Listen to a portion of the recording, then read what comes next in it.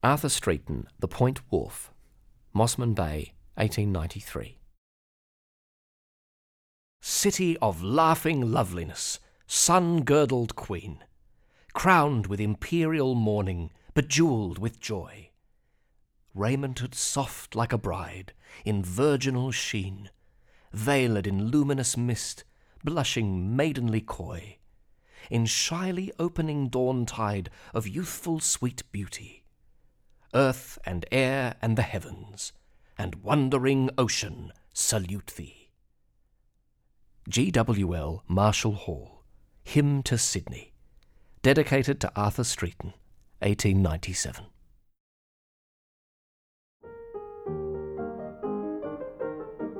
In 1891 and 1892, Streeton and Roberts visited New South Wales to paint, lured by an announcement of an annual watercolour prize for scenes of New South Wales. 12 prizes of up to £75 each. Amazing riches for those financially depressed times.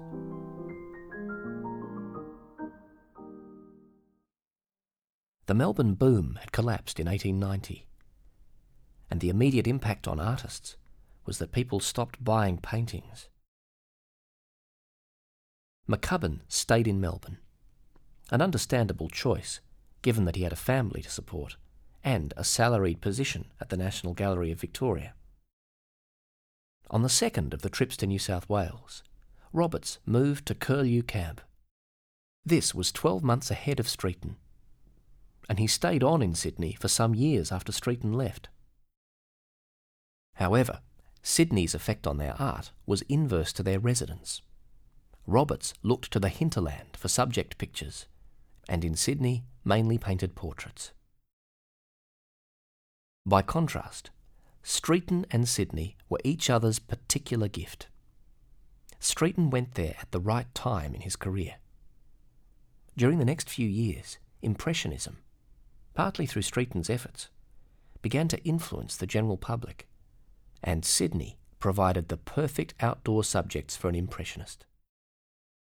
Sydney's physical environment, dominated by water, proved changeless by comparison with most places painted by Streeton in the 1880s and 1890s. Curlew Camp, where Roberts and Streeton eventually settled, was a quiet and secluded place, as can be seen from Roberts' The Camp, Sirius Cove. Yet the Mossman Ferry was just around the point, giving easy access to the city and their studio. Terence Lane, curator of the Australian Impressionism exhibition. When the economic depression of about 1890 started impacting on Melbourne, it was very difficult for artists to sell their pictures. Arthur Streeton and Tom Roberts, who depended upon sales to make a living and to live, spent increasing amount of time in rural New South Wales and also in Sydney. And Streeton became the champion of Sydney Harbour, painting it in all its many, many moods, the changes in climate, the commercial activity, the leisure activity.